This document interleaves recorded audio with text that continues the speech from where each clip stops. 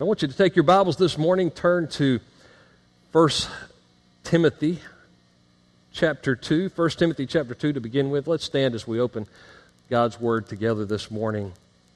We'll read these 4 verses, and I'll share a couple of other passages with you this morning later as well. Paul, writing to Timothy, said, "Therefore I exhort, first of all, that supplications, prayers, intercessions, giving of thanks be made for all men, for kings and all who are in authority, that we may lead a quiet and peaceable life in all godliness and reverence. For this is good and acceptable in the sight of God our Savior, who desires all men to be saved and to come to a knowledge of the truth." Father, we thank you that so many of us have experienced your salvation. We've come to a knowledge of the truth, but we live in a day and in a time and in a land where your truth is becoming more and more rare. And I pray that today your truth will ring forth. Lord, if freedom is to ring, truth must first ring. Lord, it's who the Son sets free that is free indeed. So help us to proclaim that. I pray that your Holy Spirit would be our guide this morning. We pray this in Jesus' name. Amen. You can be seated. Back during the Civil War, there was something known as the Rebellion Against the Rebellion. The fact is, there was a group of folks that predominantly made up the eastern portion of Tennessee. Dozens of counties of East Tennesseans were members of, predominantly run by what was known at that time as the Whig Party. The party doesn't exist as such today that I'm aware of, but the Whig Party was strong back then, and the Whig Party, just most of them, one of their leaders, in fact, put it into words, they thought that Southern Democrats, which had made up most of those who had voted to secede from the Union, they thought that Southern Democrats were literally the Antichrist. And so in East Tennessee, even though they were in a state that was part of the South, and I realize I'm on dangerous ground bringing this up with some of you, that your motto is kind of like Lee surrendered, I didn't, and that sort of thing, and maybe you're ready for us to secede from the Union again someday.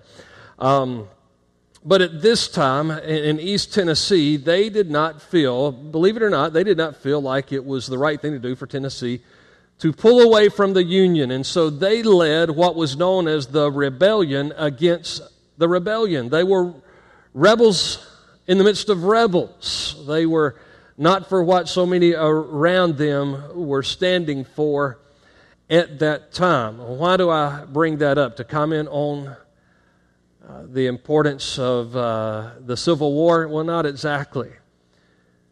As a matter of fact, this group was so strong that Lincoln saw that for his second election, he would need one of them to help him to secure the presidency. So he asked that Andrew Johnson be his vice presidential running mate. Andrew Johnson, of course, became president after the death of Lincoln. So it was a strategic group of people. It was a strategic time, and they were involved in what was known as the Rebellion Against the Rebellion. Now, the reason I bring that up is not to talk to you this morning about the Civil War, but to tell you that we might understand a little bit about how they felt during that time. Because we understand that this world is sin-fallen and in rebellion against Almighty God, and we have seen that in our nation, and it's become more prevalent today than ever before, that our nation is part of this world that is sin-fallen and in rebellion against Almighty God, and there are some 50, 60 million Americans that claim to be born-again, Bible-believing evangelical Christians, and I realize a lot larger percentage claim to be Christian, but as far as those who claim to be born-again, Bible-believing Christians, you're talking about 1/5 or maybe 1/6 of the population of our nation. And we feel like we're in the midst of a rebellion against the rebellion, that we're having to rebel against those who are rebelling against God in our nation today. Now, there's two extremes when we come to this subject of Christians in politics.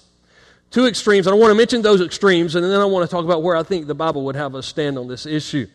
As you might know, some would not preach a message like this or have even a service like this because they fear that the first extreme is that of nationalism as a religion. Nationalism as a religion. It's a view of Americanism as one's religion. America as God's covenant people, applying promises to Israel or promises that were to the church, applying those same promises to America as a nation. And so for these believers and for these preachers, every Sunday is a political hot button. Every Sunday is a Sunday to preach against the sins in Washington or to exalt America above all nations, rather than seeing greater allegiance to the cross of Christ and to the kingdom of God. It's that we're part of something that's much bigger than the United States of America, and that is the kingdom of God, that our first allegiance is to Christ and His cross, that Jesus said in Matthew chapter 6:33, "Seek ye first the kingdom of God and His righteousness, and all these things will be added to you." So there's one extreme of nationalism as a religion, equating America with the kingdom of God. If anything, God has allowed leaders to take positions in this nation that have reminded us that we are not to be equated with the kingdom of God. But secondly, the other extreme is the extreme of avoiding politics completely, not even talking about it in the church. Formerly, this was the view among theological liberals who wanted to avoid any kind of controversy or any kind of confrontation whatsoever. And some of the conservative puritanical groups who said we got to be careful not to mix religion and politics. And now in the modern era, many of the preachers, younger preachers coming along, much younger than me, conservative evangelicals even are trying to avoid the extremes of A, so they go to the extreme of B, and they say, let's not even talk about it. We might hurt somebody's feelings if we have a patriotic service. And so let's steer away from that, refusing any expression of patriotism or any exercise of confronting what is going on in the political world. Now, I appreciate the reminders of this latter group, but I also think they overlook a few things. I think a few things may have been even left out of their education somewhere along the way. The point is, the United States isn't special because God chose America to be His new covenant people. It's special because our founding fathers recognized that God blesses certain biblical principles, and so they tried to establish a nation on those principles. The Declaration of Independence cites 27 violations of Scripture and called our nation to throw off the tyranny of Great Britain. Our Constitution begins with the assumption that rights are granted by a Creator God. So the U.S. is not unique because God decided He would take our side. The United States of America is unique in those moments that we decide as a nation to take His side when He has already spoken. As a matter of fact, many of the charters of the original colonies and states have clauses and phrases about their existence being to glorify God and to propagate the gospel of Jesus Christ. And so we can't be ashamed of that heritage. Indeed, we should celebrate it because we're rapidly losing it. George Washington said, "The propitious smiles of heaven can never be expected on a nation that disregards the eternal rules of order and right which heaven itself has ordained." And so our founding fathers believed in one nation under God. God's covenant people are those who are part of the worldwide blood-bought church, not because they're a citizen of any particular nation. But God has not called His people to be silent while they're here in this land. He has not said, be behind the scenes in your communities and states and nations, but be influencers. Indeed, He calls us ambassadors. He's called us to be agents of change. Now, I can spend the rest of my time arguing our Christian heritage and foundation, but I believe most of you already agree with me on that. So what I want us to do is consider the fact that the United States is starting to look a lot more like Rome than Zion. And so let's ask the question, how did the church interact with the government in the New Testament under the Roman Empire? I believe God has given us within the New Testament at least 3 ways to engage government both locally and nationally. 3 ways God has called us to engage government both locally and nationally. And the first one is something we've already been doing this morning, and that is pray for the powers in leadership. Now, let's not use the word prayer as a cliche, but let's take it seriously. It's time for the church to go to war and go to war on our knees in prayer for our nation. So Timothy receives this letter from Paul, and he's saying, as a young preacher boy, what's first? What's foremost? I'm ready to get after it. What's my job description? He says, therefore I exhort first of all that supplications, prayers, intercessions, and giving of thanks be made for all men, for kings and all who are in authority, that we may lead a quiet and peaceable life in all godliness and reverence. Pray for those in positions of leadership. Who does God call on to pray? Well, in 2 Chronicles 7:14, God said, if my people who are called by my name will humble themselves and pray and seek my face and turn from their wicked ways, then I will hear from heaven. I will heal their land. I will forgive their sins. Listen, as a church, we need to not point our fingers at Washington and say, it's time for y'all to pray, or point our fingers at the schools and say, why did you ever take prayer out of public schools? And we need to go back and say, is God's house still a house of prayer? And do the people of God pray around their table and in their living rooms and in their bedrooms at night? Are they praying for this nation? God has called us to pray for those powers in leadership. The founding fathers prayed for agreement, and they prayed for strength. Almost all of our presidents have asked for prayer. Congress begins their sessions with prayer. And while it frustrates me that prayer was taken out of schools, I realize that most schools across the nation, if we were to say, hey, let's just make it mandatory for all the schools to pray, if all the schools, hey, we're very blessed here in Madison County, Georgia, because we've got some good Christian teachers, members of this church and other Bible-believing churches who would be able to lead those prayers. But let's face it, if we made it mandatory for all schools to pray, well, in some parts of this country, they would be praying to Allah. In some parts of the country, they would be praying to Krishna. In most of the schools in California, they'd just pull out their crystals and meditate. We don't know what it would be like if we made prayer mandatory. But I'll tell you, if you're a student this morning, nobody can stop you from praying in school. Wonderful thing about being a student is anything that a student initiated is, and not a distraction, is pretty much legal. You need to be leading prayer times at your school. You need to be leading prayer groups and Bible studies at your school. You need to be the influence in your school making a difference. Nobody can stop you as a Christian from being in communion with God. We can boldly, because of the blood of Jesus Christ, come into His throne room of grace. Hebrews chapter 4, 14 through 16 tells us we can find mercy and grace to help us in time of a need. And I know that these kids pray because whenever a hard test is given, they immediately say, God, help me pass this test. But begin to pray for the lost people around you. Pray for your teacher. Pray for your principals. Pray for those in leadership. Pray for these men and women we recognized earlier who are serving us in this community, who are serving us overseas, and in so many other capacities. The people of God can pray, and nobody can stop us from praying. Let me ask you a question. Jesus said, my house should be called a house of prayer for all nations. Do you spend more time in prayer for your government or more time complaining about your government? So that's a tough one, isn't it? Do we spend more time praying for our government or more time complaining about the government? The story was told that an ox was pulling a wagon, and the wheels on the wagon were just old and creaky, and the wagon was squeaking and creaking and squeaking along, and the ox was just pulling that wagon along, and finally the ox looked back at the wagon and said, why are you making all that noise? Why all the squeaking and squeaking and squealing, and I'm doing all the work?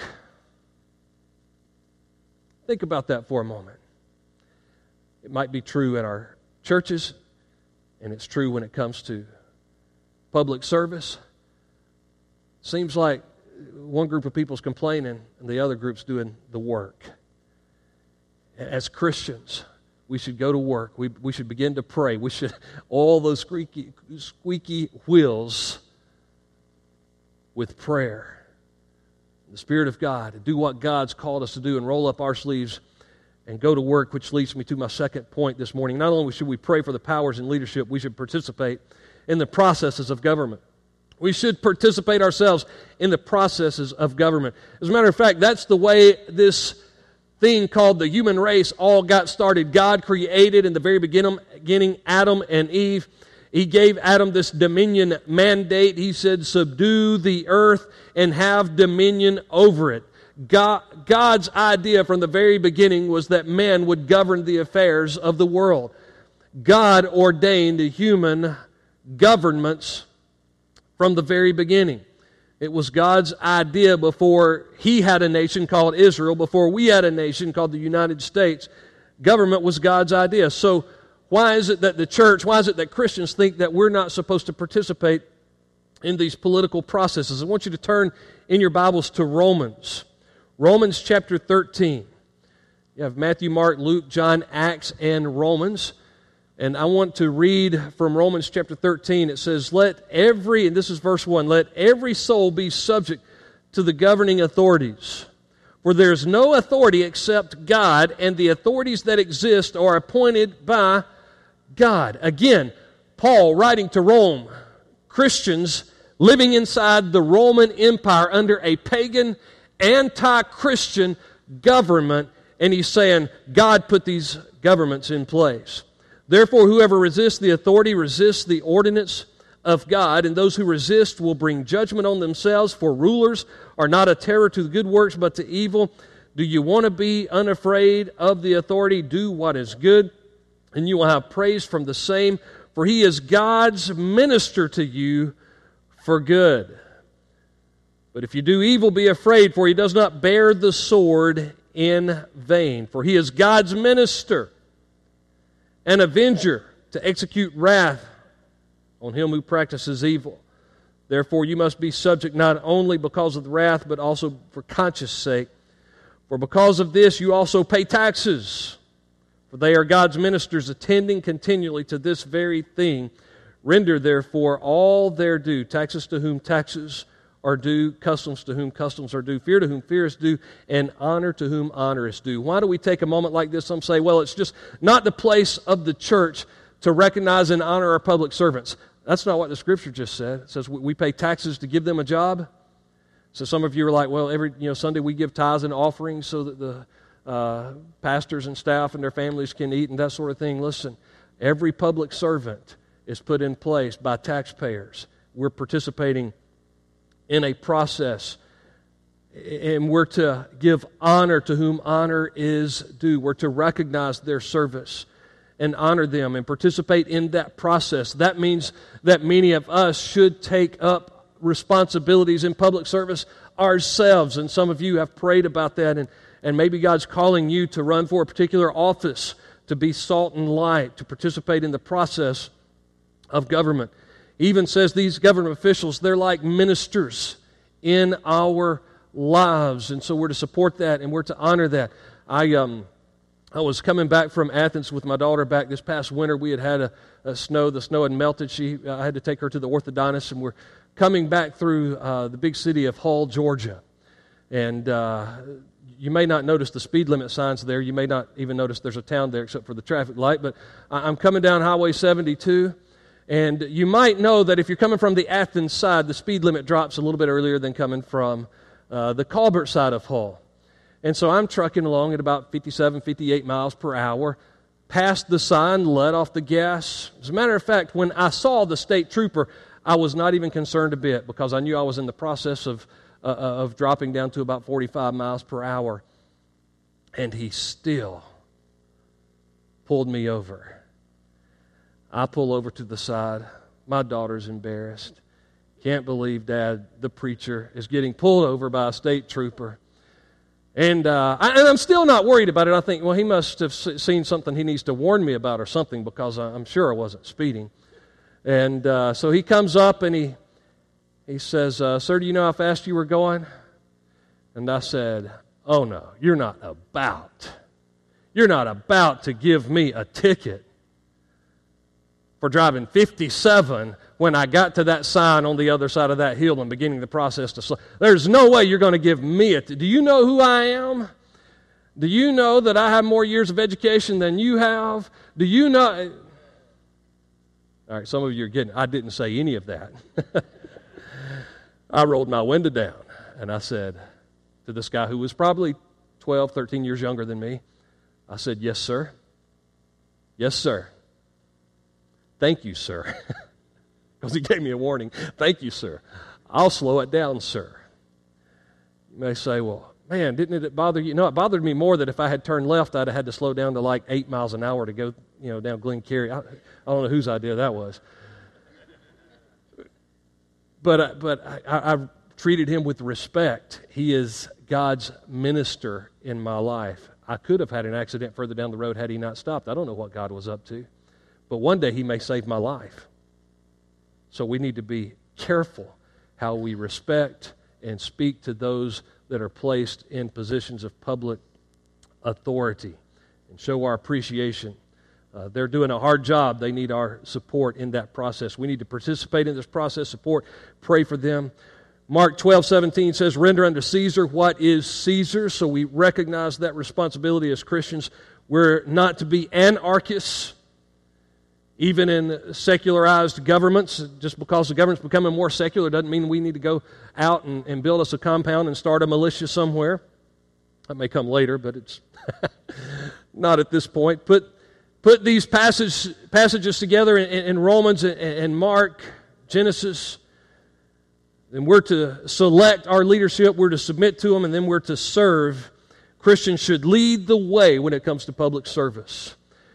Finally, I know that people need to hear more about what the church is for and less about what it's against sometimes, but we still have to say what God has said. And so my third point this morning is sometimes we need to protest the perversions of government. We need to very publicly and vocally protest the perversions of government. What do we do when the laws of man are in conflict with the laws of God? We protest those laws and do all we can to influence our culture with the gospel of Jesus Christ. Everything that we can to influence our culture with the importance of biblical authority and God's mandates. One more time, I'm going to have you to turn with me in your Bibles. I think it's on the screen as well. But Acts chapter 5. Acts chapter 5, we see that the apostles were arrested by the law enforcement, by the religious law enforcement more than anything at this time. But the apostles were arrested for doing what God had called them to do, and that was preaching the gospel and ministering to the needs of the people. It says in verse 27, when they had brought them and set them before the council, the high priest asked them, saying, "Did we not strictly command you not to teach in this name? And look, you have filled Jerusalem with your doctrine and intend to bring the man's blood on us," speaking of Christ. But Peter and the other apostles answered and said, "We ought to obey God rather than men." The apostles said sometimes man's laws are going to conflict with God's laws, and in those moments we ought to obey God rather than men. The God of our fathers raised up Jesus, whom you murdered by hanging on a tree.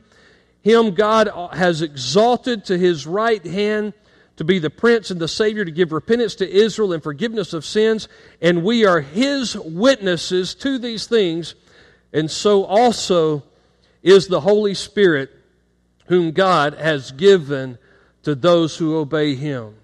Yes, there's a leadership void in Washington today, but more importantly, there is a void of witnesses in the church today who will boldly speak what God has called the church to speak. Well, verse 40, agreed with him, and speaking of Gamaliel and the interaction of others, they called for the apostles. When they had called for them, they had beaten them And they commanded that they should not speak in the name of Jesus, and they let them go. So they departed from the presence of the council, rejoicing. Listen, they didn't say, let's start a coup and overthrow the government. They rejoiced that they were counted worthy to suffer shame for His name, and daily in the temple and in every house they did not cease teaching and preaching Jesus as the Christ. This is an example of civil disobedience. They didn't try to assassinate those in government leadership or in religious leadership in this equation, but they said, we're going to do what God has called us to do, and we will gladly suffer the consequences for saying what God has called us to say. Peter reminds us in 1 Peter chapter 4, 15 through 19, that if we're going to suffer persecution from the government, let it be for the right things and not for the wrong things. He says, don't be in trouble with the government because of murder and because of slander and because of all these sins. If you're going to be in trouble with the government, let it be because you were preaching and teaching the gospel unapologetically. And see, there may come a day where even in this nation, we get in trouble with the laws of the land because we're heeding the laws of God. So when government leadership endorses abominable sins, the church is called to be salt and light and to speak the truth in love. We're to be like signs on the highway. Now we have folks, first responders and EMS here that would love for everybody to obey the highway laws. But as a church, we should be like those road signs that say, listen, if you don't prepare to turn ahead, if you don't slow down, if you don't stop at this place, you're going to harm yourself and you're going to harm someone else. We should be like warning signs that if this world refuses to heed, they find themselves in great peril. For instance, we need to be reminding the world that life is precious and sacred. We need to remind our federal government that life is precious and sacred. And when we tolerate things like abortion on demand, we create a culture where we practice euthanasia. I remember preachers warning back in the 70s and in the 80s that if we continue to tolerate abortion, we would next tolerate euthanasia. That's already happening. And then we would begin, listen to what I heard preachers saying when I was a teenager, that if we continue to tolerate abortion, next thing you know, we're going to have people killing their little children as a matter of convenience. Have you been watching the news lately? When a man can go on the internet and begin to Google search how he can leave his child in a car, that car can be heated up and that child lose its life. We're living in a nation that's lost respect for the dignity of human life. And as Christians, we need to proclaim it starts at conception and ends at natural death. God says life is precious and sacred, and He will not bless a nation that does not recognize this. I'll give you another area where we need to be flashing a warning sign in our nation today. The destruction of Sodom and Gomorrah. Genesis chapter 19. And the depravity of Rome that's discussed in Romans chapter 1 are both related to a perversion that the local community had endorsed of marriage and sexuality. See, God had established that marriage and sexuality be one man, one woman for a lifetime. And they had perverted that. And it didn't matter if it was a man or a woman, or a man and a man, or a woman and a woman. It pretty much came to the point that they were saying anything goes in this land. Now, I point out often that God is quick to judge Israel for their sins, but He also judged Sodom and Gomorrah. He judged Rome and gave them over to depravity for sexual immorality. So as a church, we need to get back to saying the sexual relationship is between a husband and a wife in the context of marriage, and God's blessing is not on any other approach. And personally, I can't vote for a leader who would relate the preaching of this book on marriage to a hate crime. If a man will say that it's a hate crime to preach against what God calls sin, I can't vote for that individual. Much of the Scripture contains, like I said, warnings against God's people. Not to be like the ungodly, but it also confronts, as I said, the other nations. Obadiah prophesied of the coming judgment on the Edomites. Jonah and Nahum confronted the sins of Nineveh, of Assyria, who would eventually overtake the northern kingdom of Israel. Zephaniah prophesied that all nations could be blessed if they abide by the principles and precepts of God's law. So yes, the United States can be a God-blessed nation when we recognize the principles and precepts. It's not some mystical blessing that God says, well, because you say the Lord's Prayer before your ball games and sing God Bless America during the seventh inning stretch, I'm going to bless this land. No, he says, when you honor the principles and precepts of this book, then my blessing is on that book, it's on that word, it's on those principles, it's on those precepts. So yes, America can be blessed by God if God chooses to bless America. John the Baptist confronted the sexual sin of a king, and he was beheaded as a result of that. And the church needs to be prepared to be called evil and even be prosecuted for hate crimes for calling sin, sin. Now, we need to speak the truth in love. We need to speak the truth with a tear in our eye. We need to rescue the perishing with a broken heart for the consequences of sin in their life. Christians, see, this is not a question of whether or not we should be involved in politics. It's how should we be involved. We should pray, we should participate, and we should protest when the time comes. We should understand that our greatest mission, listen, because we give honor to whom honor is due, because we're grateful, we give thanks to God, I can look at these American flags and I can say, you know what? America's the greatest land in the world. And I believe it is. Gerald Harris commented yesterday on Facebook, I believe it was, that the United States is the last frontier of freedom. There's nowhere else to go. If we don't fight for it here, if we don't pray for it and participate in it here and protest the atrocities of government, if we don't defend it here, there's no more frontiers. There's nowhere else to go. So we've got to participate in this process and pray. But I can look at these flags and say, I have a loyalty to this nation and allegiance to this nation because of our godly heritage. But I also have to look at the Christian flag, and it's not some kind of symbol. It's not an emblem that we bow to. It's not an idol. But it reminds me that a Savior went to a cross on my behalf, and I am a part of His eternal kingdom. And as a part of His eternal kingdom, as a child of the living God, as a citizen of the saints, I am called to be an ambassador for Christ on behalf of the kingdom of God to the United States of America and to all other nations. And I want to be found faithful when He returns, because He was faithful all the way to the cross for me. Would you bow your heads with me this morning?